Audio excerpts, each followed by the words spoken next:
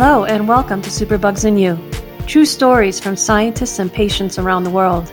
This podcast series explores the threat of antimicrobial resistance, which occurs when bacteria, viruses, fungi, and parasites change over time and no longer respond to antibiotics and other medicines. In other words, they become superbugs. I am Dr. Marnie Peterson, and I've spent the last 25 years focused on this topic, both as an educator and researcher, and I will be your host. Fungi are very adept at surviving. I mean, they're survivors. They're out here on the planet. They've been here for billions of years surviving. Around the world, the multi-drug resistant and pan-resistant fungus, Candida auris, has caused outbreaks in healthcare systems. While it's now highlighted by CDC as an urgent threat, only 6 years ago, there were no reports of resistant Candida auris strains that were able to spread easily between patients. Candida auris is an example of how quickly drug resistance can move around the globe. These infections are challenging to treat, with 5 to 10% of the colonized patients going on to develop invasive infections. This episode will cover how these outbreaks have impacted patients, healthcare systems, and continued efforts to better understand and slow the impact of this fungus. I'm Tom Chiller. I'm currently the chief of the Mycotic Diseases branch at the Centers for Disease Control and Prevention in Atlanta, Georgia. Thank you for joining us today, Dr. Chiller. The focus of our topic today is antifungal resistant Candida auris. Why are we talking about this? What is this infection, and why is it taking up so much of your time these days? We know fungal organisms make up an entire kingdom of organisms, and they're probably the most similar, if not the most similar, to human beings. They present a real challenge when it comes to both diagnosing them and treating them because of the similarities actually to our own bodies. They estimate that there could be 3 to 5 million species of fungi on the planet. Maybe only 120,000 of those are actually identified, and only a couple hundred of them are human pathogens. But really only maybe 20 or 30 are the main human pathogens. And so it's a small amount of organisms that we sort of deal with, but as you can see, the potential is huge. So for us, a new emerging fungal infection or a fungal species, on a yearly or even more common than that basis is something we expect. And so we see these new names and these new organisms pop up. I think what was really different about Candida auris, and what is still different about Candida auris, is it sort of like took the strengths from multiple types of fungi that we know about clinically, put them all together, and became set up in healthcare systems and in countries. And I'll just give you an example.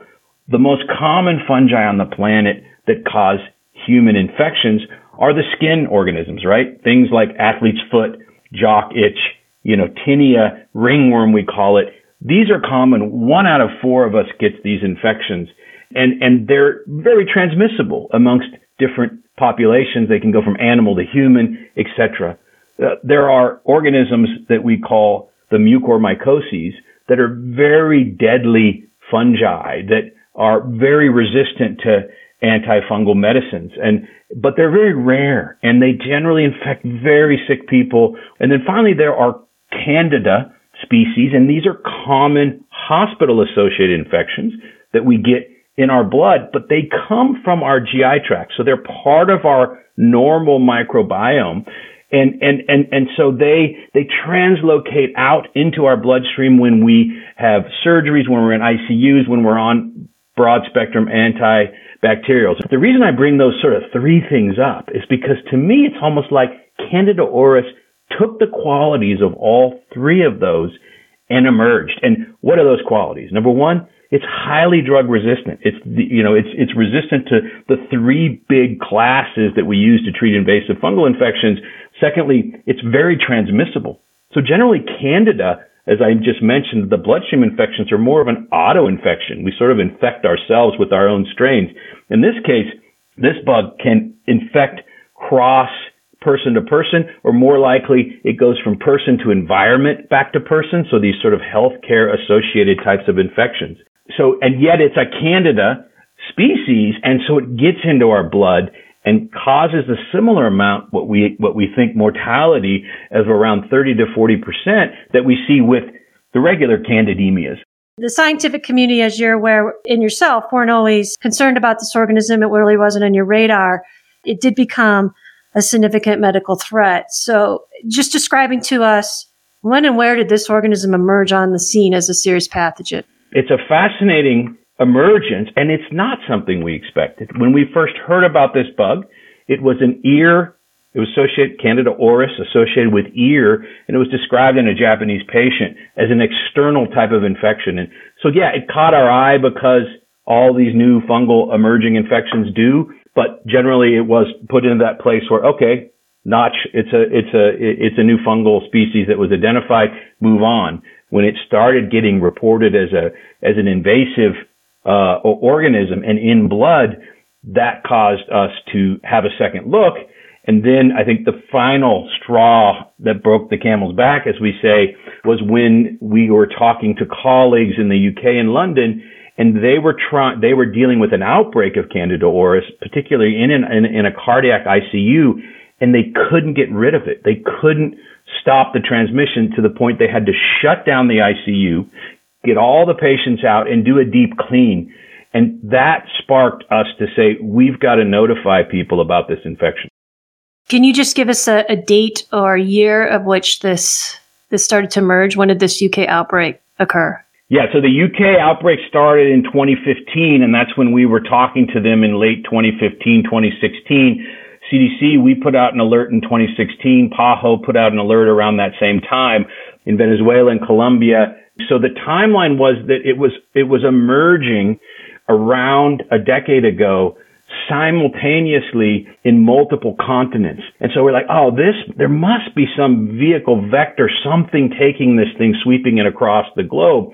But it turns out when we were able to work with partners and collect isolates and actually do whole genome sequencing and look at those isolates, it was surprising to us, honestly, because they clustered tightly, very, very tightly within those geographic regions, but they were vastly different from each other, suggesting there's no way in that short a period of time movement could have happened by jumping on a plane. I mean, these were emergences that were truly different, but almost simultaneous.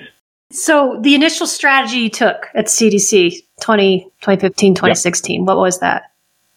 So the first step, obviously, to understand something in the U.S. is to find out if anyone's reporting it. So we went and we looked to see if anyone had any cases. And at the time, it was hard to identify. So the typical clinical algorithms and biochemicals used, and then the typical machines where we plug in a culture and it spits out a result of what is growing, weren't detecting Candida auris. They weren't in the algorithms.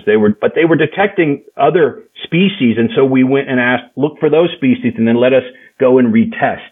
And we went back to collections that had been happening for years in the U.S., big collections, and just said, let's look at these other species and see if we could find it. And the interesting thing is we didn't find it. We found, I think the first case turned out that probably occurred in the U.S. I think it was 2015. Again, it was misidentified, so we went back and we identified it.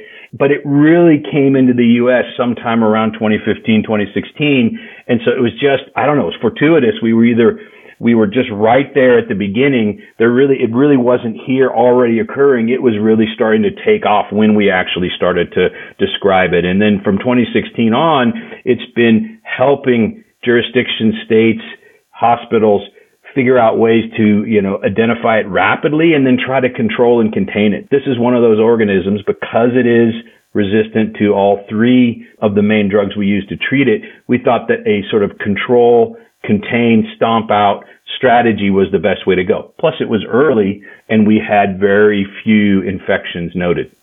So between 2015 and 2018, that was your approach, 2019 perhaps? Trying to keep the cases low? Yes, I think moving in to that, lovely 2020 year when the pandemic was sort of declared a pandemic and we all were scrambling in January, February, March to figure out what was going on with COVID. We were still in a very aggressive way and philosophy of approaching this organism. Find it, stomp it out, contain it, make sure that the infection control practices are up to speed, The other thing about Candida auris that makes it challenging is because, again, it's a fungi. Fungi are very adept at surviving. I mean, they're survivors. They're out here on the planet. They've been here for billions of years surviving. And so one of the things we found out is you can't kill it with the typical disinfectant. And so that was another thing that we focus on with facilities that have it. Up your game for a while. Because this thing gets into the environment immediately. It goes from the skin right onto the hospital bed and on equipment and on the floor, even windowsills. We find it all over. So yeah, one of the other avenues is not just understanding if patients have it and how to try to isolate them and keep them in contact precautions, but it's like, how do we get it out of the environment? Because otherwise you're just in this vicious cycle. We talk about superbugs, and that meaning not a lot of options for treatment, multi-drug resistant organisms. Did you initially consider Candida auris a superbug, or is it something that you consider it to be more now? Exactly. So superbug to me, and the reason we started calling this a superbug right away was because we already knew in 2015 and 16 when we were talking to these countries that Asia, certainly South Asia and South Africa, had identified what we call pan-resistant. So it was resistant to these three classes of antifungals. So in my mind, that's a superbug. When you have a pan-resistant bug where you really have no other choices for treatment, that's to me the definition of a superbug. That's what I worry about. Is there any differences in the prevention and management? I think you were mentioning some of them, but that it being a antifungal resistant pathogen versus some of the bacterial pathogens that individuals are maybe more aware of. Yes, it's an organism that I like to say it's a fungus acting like a bacteria. So we've always been wary and worried about those organisms in hospitals like MRSA and resistant Klebsiella and Acinetobacter that we know are common hospital acquired associated infections and that are highly resistant, hard to treat, but they're transmitted right within those environments. And generally fungi have not been, as I mentioned. That's not something we've worried about. Now you have a Candida species, number one, that's highly drug resistant, or it can be. Number two, that's hard to get rid of. And number three, that's easily transmissible on surfaces and, on skin, and doesn't seem to colonize the GI tract, seems to be a skin colonizer. And so really it's got all these characteristics of a bacteria, of a hospital-acquired bacteria. And so we really had to change sort of our dogma about how to deal with this fungal organism, and we started to really act like it was a bacteria in a sense, except for a bacteria that was a lot harder to kill. Yeah.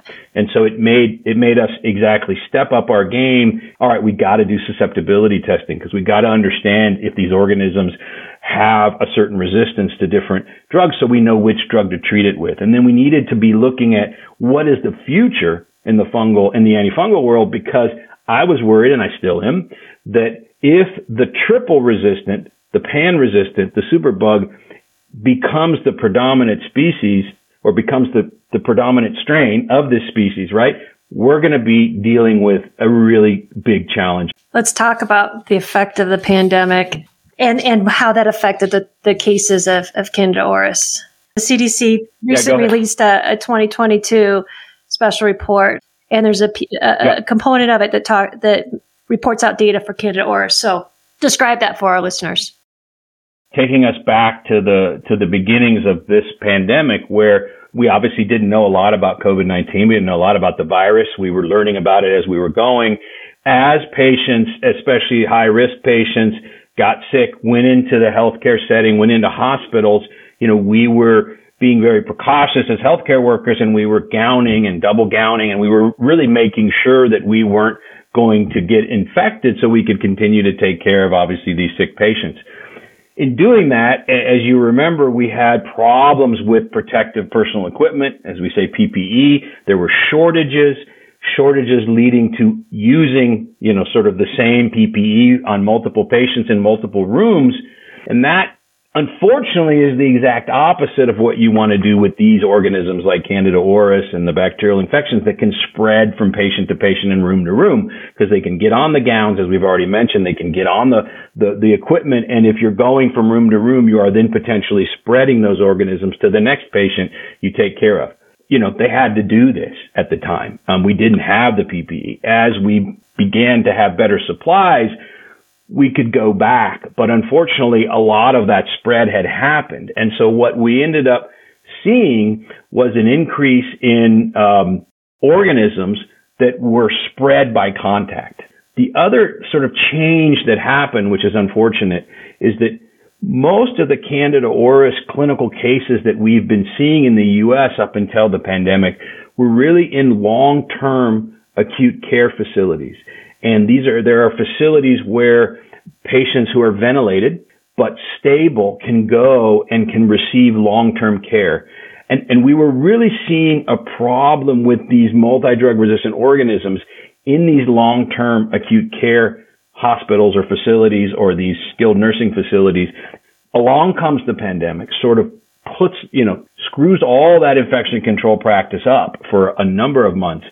And also, the at-risk patients for COVID are in these long-term care facilities. And so they then begin to start being transferred into hospitals that aren't doing as good a job as infection control as they had been, just due to supplies and everything.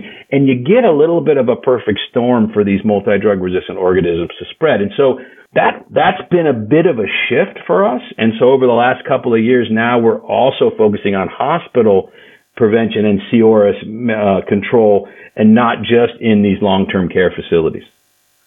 Yeah, do you have a gauge for percentage of individuals that may be colonized with the organism, but they're completely asymptomatic? Yeah, I think we have done now a number, with states and with other providers, a number of these point prevalence surveys, we call them. So you go into a facility and you swab everybody, and then you get a point prevalence.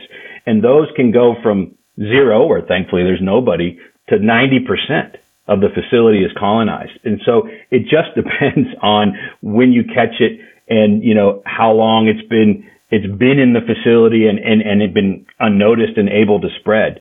Let's talk about your role at the CDC as it pertains to this organism. What are some of the efforts that you're particularly focused on, or your teams are focused on? The most important activities that we've done is, even back 5-6 years ago, we didn't have good identification of this organism. I think we've dramatically improved that across states, clinical labs. The sequencing we're doing when we can, more to sort of track the spread of where these different strains are coming from. We know that there are 5 major strains around the globe, none of which have originated in the U.S., and we have 4 of those in the U.S., and we can then watch sort of how they move. So identifying it was our first step. Once we've identified it, we worked on also some rapid identification methods, PCR, so that we could be swabbing our patients, right? Because we could swab and culture, but as we know, culture always takes a few days. We needed rapid PCR testing. We helped develop that. We've pushed that out to the Antimicrobial Resistance Laboratory Network. They're all testing for Candida auris now. They can also do susceptibility testing because, again, that's such an important tool for the clinician to know what drug to use and to know what's resistant. And then the idea is, how do we push screening down to the local level so that if you're in a county that is having a problem in their long-term care facilities with Candida auris, that they can run those tests rapidly? Because ultimately, I think we're moving toward some sort of screening mechanism so that you can identify patients as they come into a facility. Oh, they're C. auris. I know I need to put them in contact isolation. And I think the one thing we're missing, understanding how to really decolonize someone. So if you have it on your skin and you're carrying it, how do we actually put the level down to the point where they're no longer transmitting it? And this is still an active area of research for us.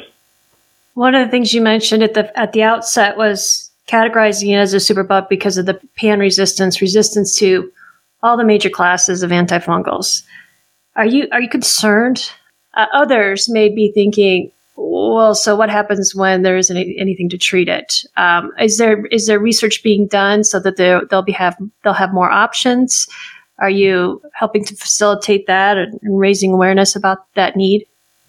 I think the good news there is, for the first time in decades, we've got a couple new antifungals close. And one I think was just recently approved.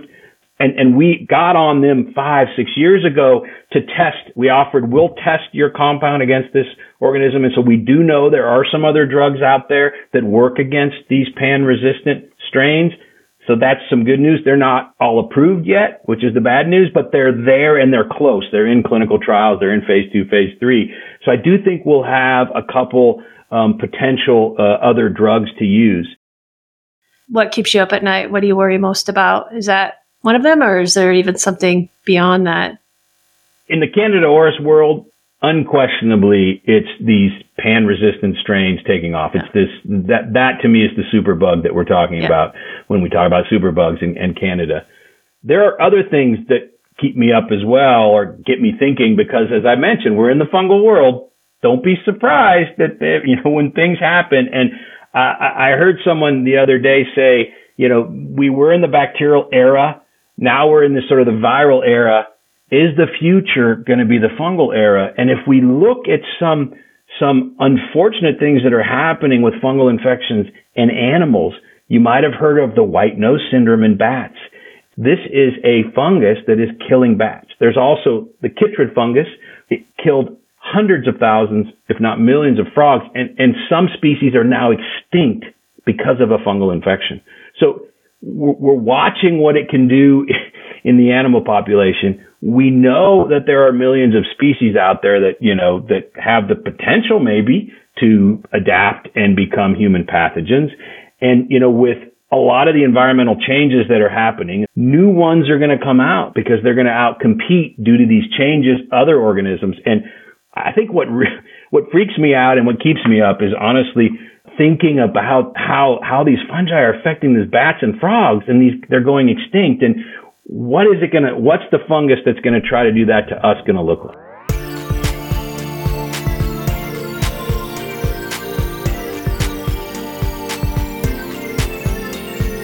I'm Andrew Jacobs, and I'm a health and science reporter at the New York Times, and I focus particularly on antimicrobial resistance. So I want to take us back to 2019 is where we can start our discussion today. You and your colleague did some investigational reporting. Matt Richtel was your colleague at the New York Times. You wrote an article titled Mysterious Infections Spanning the Globe in a Climate of Secrecy. And I know this is 2022, but I think it's important to start back at 2019 when some of this, we're talking about Candida auris, and this infection was in the background emerging. What prompted you to want to write this story? Well, at the time, most people had never heard of Candida auris, and it was sort of making a beachhead in the U.S. It would have been identified, I think, in just 3 states, New York, New Jersey, and Illinois. And there weren't a lot of cases, but I think what was pretty notable about this particular fungus is that it was resistant to many of the drugs out there that treat yeast infections. And it was particularly deadly for older people in nursing homes, people with compromised immune systems. I think the CDC said that half of patients who got Candida auris had died within 90 days. So it was a particularly worrisome kind of bug. But I think what made it especially interesting for us is that the secrecy that was kind of surrounding it. Normally doctors, hospitals, they want to talk about a public health threat because they want to get the word out. But in this case, it seems that doctors and hospitals didn't want to talk about it because they didn't want to sort of be associated with this particular pathogen because it's scary and it's hard to eradicate. And as we all know, health facilities don't want to be kind of, negatively associated with something like this. So the secrecy is really kind of what initially prompted us to go big on it, because we felt like there needed to be the kind of disinfectant, as it were, of daylight, so we could really know the full scope of this threat. So as you started digging into this, you were able to get connected to some of the families where Candida auris had infected one of their family members. I spent quite a bit of time, standing outside a nursing home in Brooklyn. The facility was not interested in talking to us about what was at the time, according to family members we spoke to, of an outbreak really of Candida auris among those patients. And so I basically stood outside, me and another reporter taking turns, trying to find family members to talk to about the relatives inside and what was going on with this Candida auris. So I think families were afraid, of course, and confused and didn't really understand what was happening. And also they were frustrated because I think they felt like they weren't getting adequate response from employees and administrators at that particular facility. But I think it's the same thing we saw in other nursing homes and long-term care facilities around the country, that people weren't really being given the full story of what was happening. And that's a reflection, I think, of the secrecy and the fear surrounding Candida auris. At the time, what were some of the challenges the facilities were facing regarding this bug, and how were they dealing with them? I think part of the challenge is a general a lack of awareness among healthcare workers and even, hospital and nursing home administrators. I mean, it was not that well understood. I mean, remember this thing was only first identified in 2009.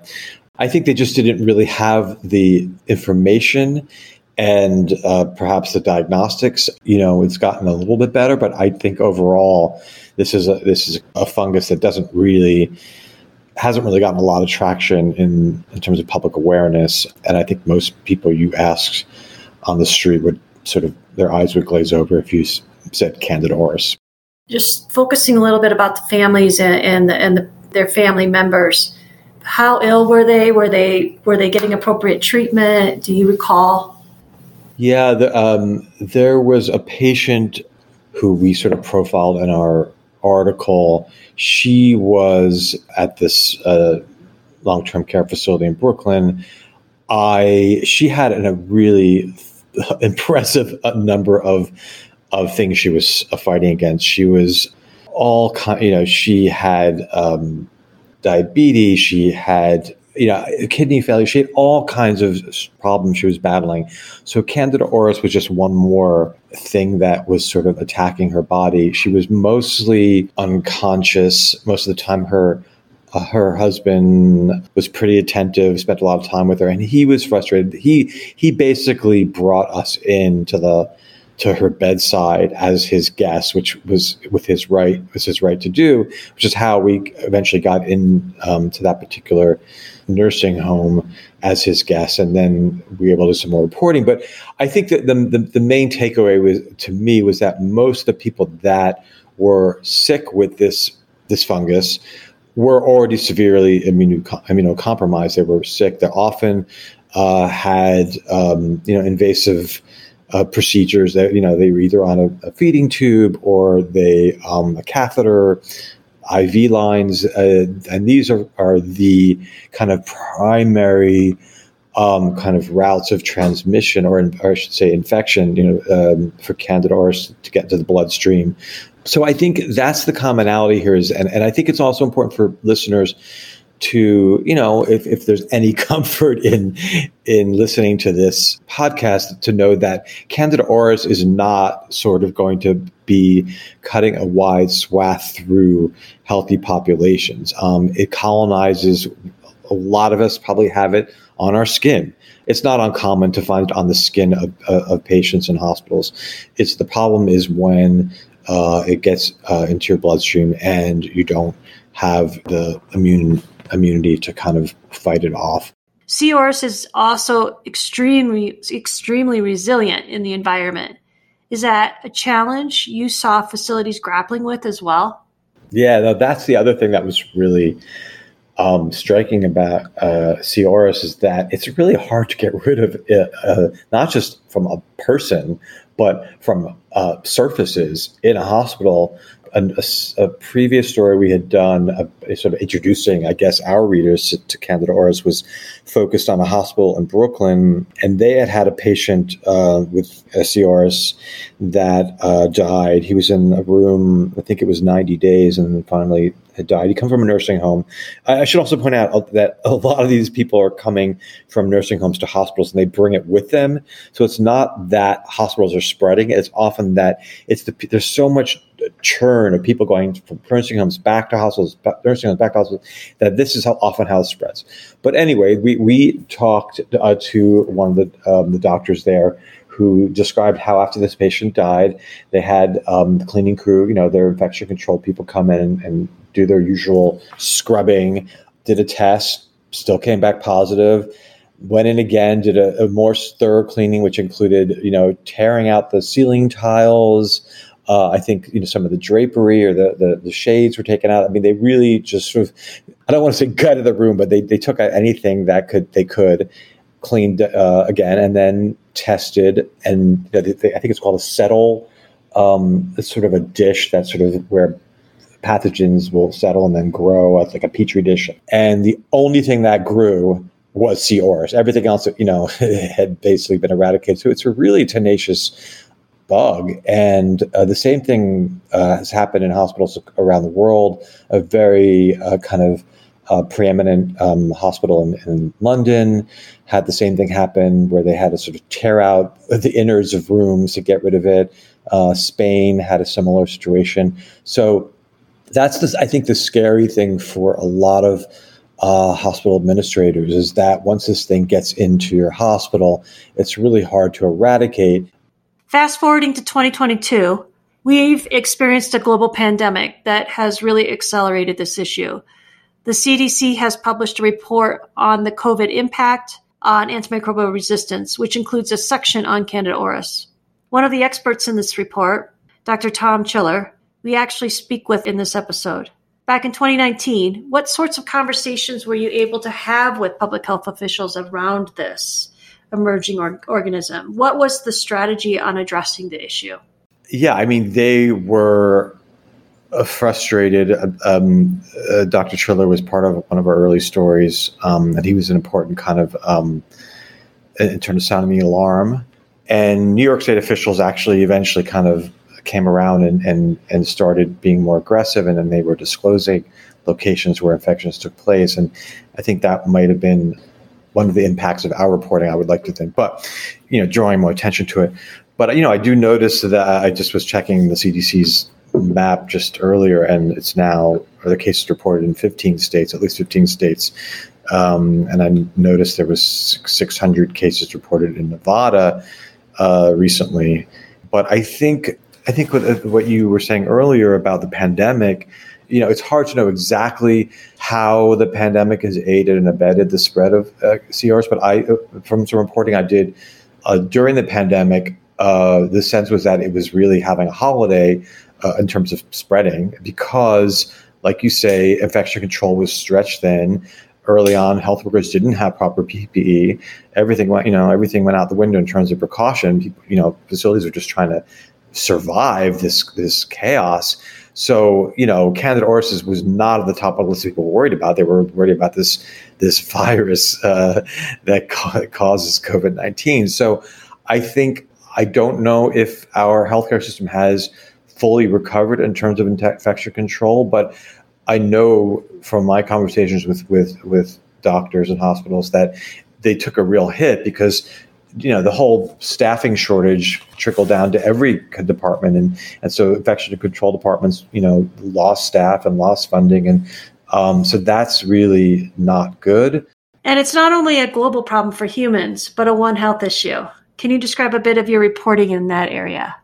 I think C. auris in some ways is an important kind of warning to mankind about our approach to antimicrobial drugs and the overuse, the real rampant overuse of these drugs in both humans, but also in animals and agriculture. And I think the fungicides that we depend on, for our food, for mass, sort of industrial scale agriculture, this is having a real impact on these drugs and when they work in humans, because the more you use these drugs, the more likely they are to become ineffective over time as these bugs become resistant to the sort of punch that these drugs deliver. I think it's a really important moment, and this WHO has tried to sort of signal this with that report and their list of most worrisome threats. I think we just have to really return to basics here and talk about prescribing, talk about, is it okay for us to have blemished fruit from time to time? Does it have to be perfect? There's just all kinds of really important issues that need to be kind of grappled with that are really tough. But I think it's really urgent because I think most people don't appreciate how important an antimicrobial drug is to human kind of health. And if these drugs aren't working, we're in trouble. And they already aren't working for a lot of people. We've talked a bit about secrecy, so I want to switch over to awareness. What are some of the conversations we should be having around this topic? How can we do that more effectively? The problem with public awareness about antimicrobial resistance is that people don't realize that when their grandfather or their wife, who has cancer and has been battling cancer for years, dies of a really stubborn lung infection, for example, pneumonia, that the death certificate will say cause of death is cancer. And the doctor may not even fully explain that what killed their loved one was a drug-resistant infection. So what effect that has is it sort of hides this threat in a way. That's really something that, we have to find a way to change and sort of people understand that actually, yeah, cancer's a really dangerous and worrisome threat. But actually, these drug-resistant infections are, just as troubling. And I think they need to get a little more love, as it were, from doctors and administrators when someone does die, to make it clear what actually killed them. It's a conversation that we need to have. And I think we are beginning to have it. I think there's more and more awareness. I think the problem is words like antimicrobial resistance. It makes people's eyes glaze over. What does that even mean? Even antibiotic resistance, what does that mean? How do you explain how a drug, the more you use it, the less effective it becomes over time? It's all very complicated. Maybe we need a better language, better words to sort of convey it. But it's going to be a sort of a long-term menace in society, and I think we have to figure out a way to kind of grab it by the horns.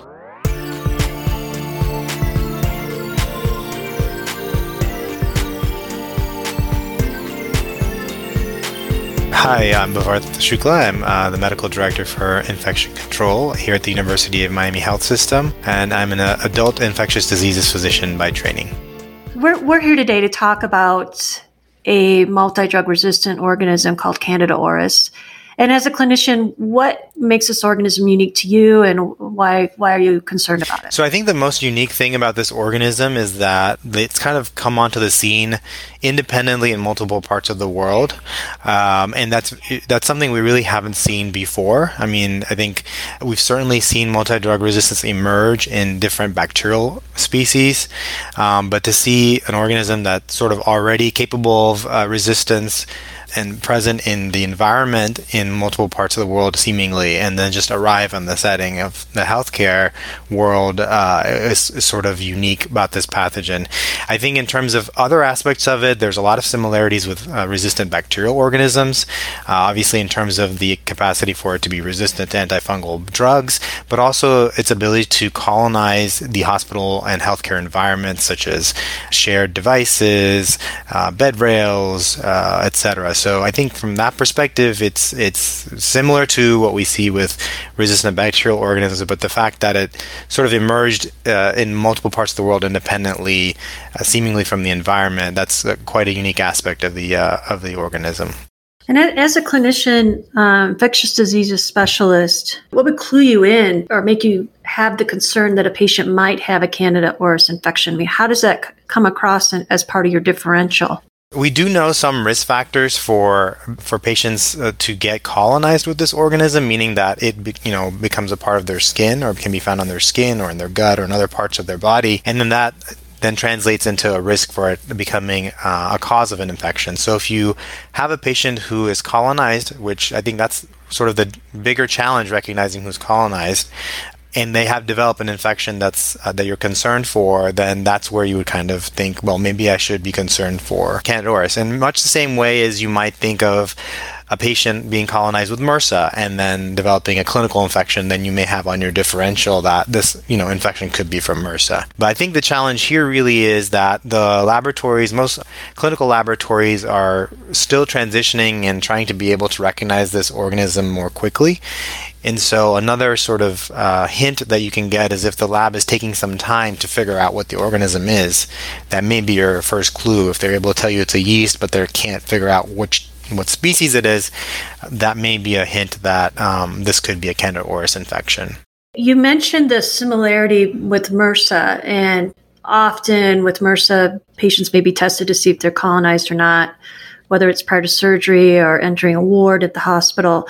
Are you yet at the point where you want to know up front if someone may be colonized with Candida auris? Is that something that maybe is for the future? No, I think a lot of places in the country are already doing that very actively. The states that have sort of the most experience, I think, in the last few years with this organism is New York, Illinois, California, and I think Florida, where I practice, is sort of the most recent addition to that.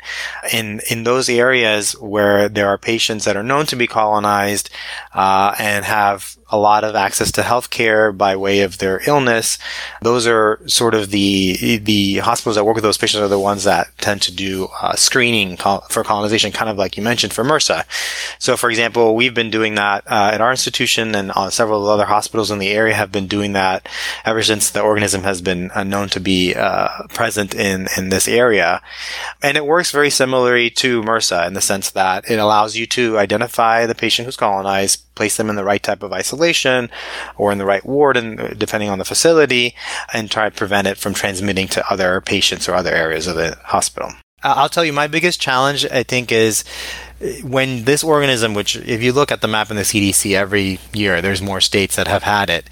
When it's new to your area, it terrifies everybody, because if you look at the CDC website, it makes it seem like it's an invasive disease and it's terrible, and how you shouldn't allow it into your facility. And the reality is the people who get sick are the ones who already are, as I mentioned, who are already vulnerable, I should say. So just because you've read that on the CDC, you don't sort of have that perspective. So actually, when we go to the nursing homes and long-term care to try and teach them about this, it's sort of the opposite message, which is, your goal here is not to worry that everyone's going to die from this. Your goal is really just to make sure everyone's put on the right isolation. You prevent transmission just like you would for MRSA or CRE or C. diff or whatever. And that message sort of gets lost in translation from what they read online. And so I think, yes, it is a scary, invasive, resistant disease, but that doesn't mean everyone that has colonization with it is going to get it. So I think there's a difference between colonization and infection.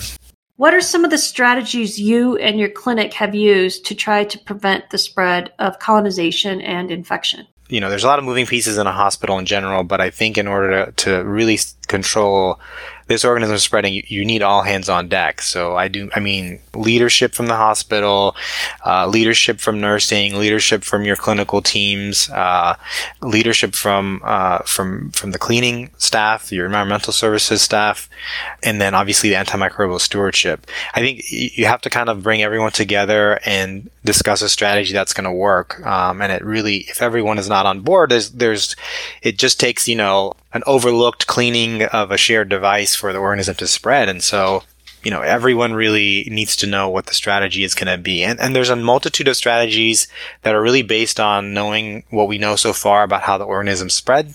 The strategies include using the right disinfectant, not just the type of disinfectant, but the amount of time that it's used, the way that it's used, as well as sharing equipment or cohorting equipment only to be used with patients who are colonized. And then really monitoring if those strategies are working is also important. In other words, doing random testing of the environment and making sure that the surfaces are clean. And there's, several techniques we can use to do that. And then also following up with education and feedback on the education with new staff as they come on, so that, the lack of knowledge isn't the cause of a lapse in cleaning or disinfecting. And then, of course, educating the providers on antimicrobial stewardship and making sure that the providers who care for these patients are using antimicrobials judiciously is also just as important. Let's talk about the patients. Which individuals do you feel are at highest risk for this infection that carries quite a significant morbidity mortality rate? Sure. So I think the patients at most risk that we know, there are data on this, not from our site, but from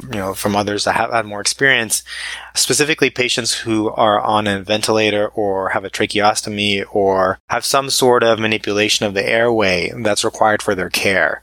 I think those patients are high risk. There's also some data suggesting that other devices, catheters, etc., that are chronically in place may also be of risk, in addition to, those are the type of patients that are also usually getting antibiotics for their care. And so it's kind of a combined, I think the risk is multifactorial.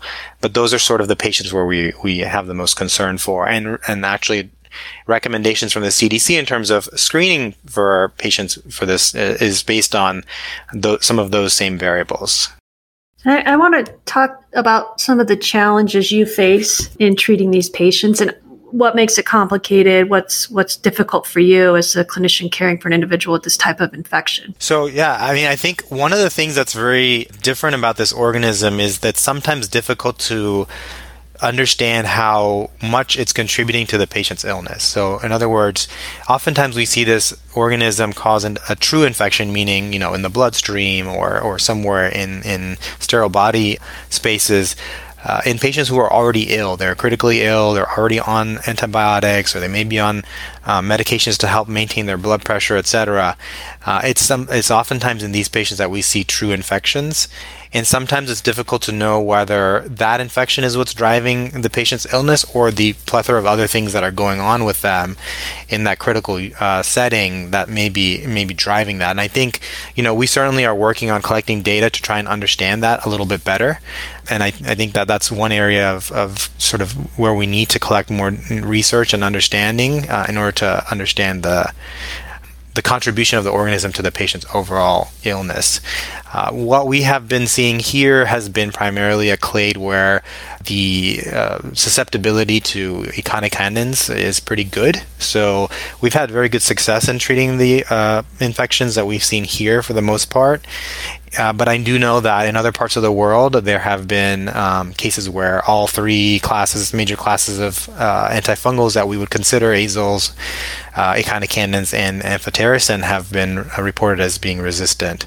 So I think we kind of see the range depending on which part of the country and what the genomics of the organism look like, and what else is going on with the patient. That all can play into how well they end up doing. I think the other thing that we've seen is conversely the opposite, which is patients who are critically ill, the organism grows from the bloodstream, but then a catheter is removed or nothing is done, or you're not even sure if the organism is this organism because the lab is still trying to figure that out, and they may be on a standard antifungal, and then the next blood culture is negative. And so sometimes we've seen the organism sort of clear really quickly without a whole lot of intervention.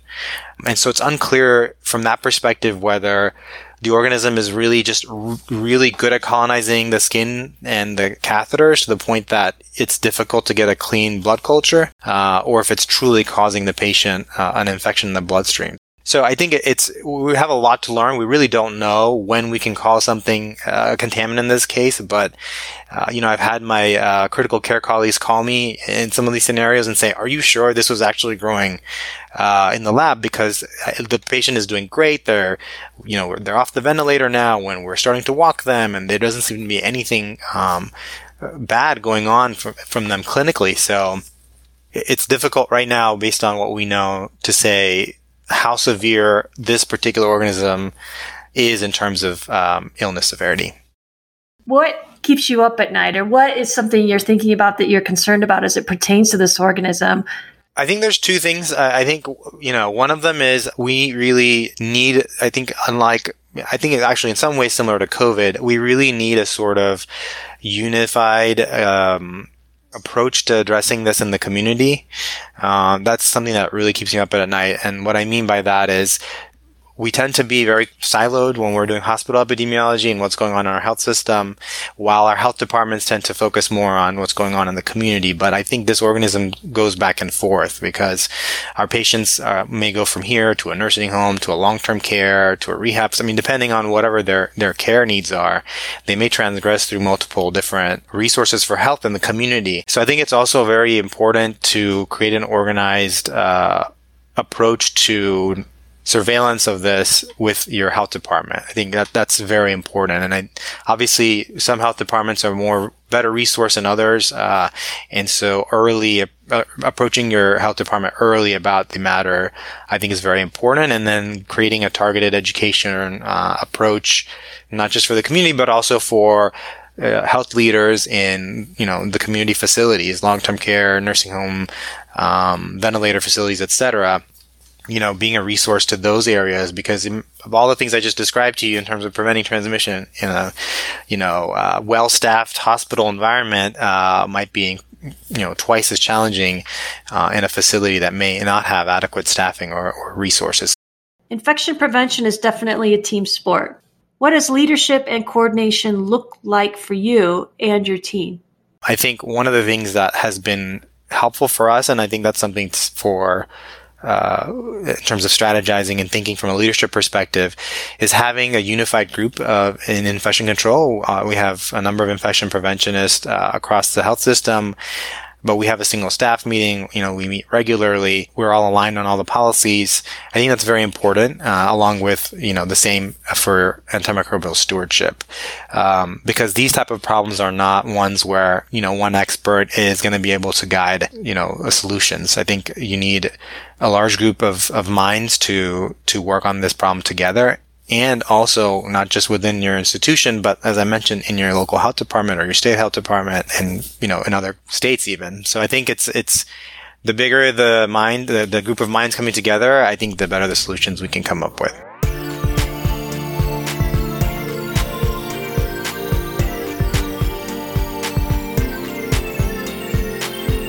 What actions can we all take to reduce the risk of these drug-resistant infections? It's as easy as when you go in to see your doctor, you have a cough and you feel lousy, and your doctor says, here, just here's a prescription, go home. And you should ask, what is this prescription? If it's an antibiotic, you should say, why are you giving me an antibiotic? You don't even know whether I have a cold, which is a virus, or I have a bacterial infection. Up to half of all antibiotic prescriptions are given in error or are not warranted. The most important thing everyone can do is be aware, listen to these kind of podcasts and understand how these organisms are out there, where the risks are, and, get physicians and healthcare providers to, recognize that they exist. So, come in asking questions. Do I have a fungal infection, or does my relative have a fungal infection who's in the ICU? Ask the questions, get healthcare providers thinking about fungus. I think that antimicrobial stewardship is a everyone game. I don't think it's for ID doctors and pharmacists. I think everyone should really think when they're prescribing an antibiotic, do I really need this? Is there an indication for this? And I think it's a very appropriate thing to ask your clinician, you're recommending this, what is the rationale? So I understand I'm taking it for the right reason. You've been listening to Superbugs and You, a podcast series focused on true stories from scientists and patients around the world on the threat of antimicrobial resistance. This series is co-created by the Center for Infectious Disease Research and Policy and the Antimicrobial Resistance Fighter Coalition. The podcast is produced by Elise Holmes, Diane Flehart, and Natalie Vestine. For more news and information on antimicrobial resistance and stewardship, check out our websites, cidrap.umn.edu/ASP and antimicrobialresistancefighters.org. You can also find us on Twitter @cidrap_ASP and @AM Resistance.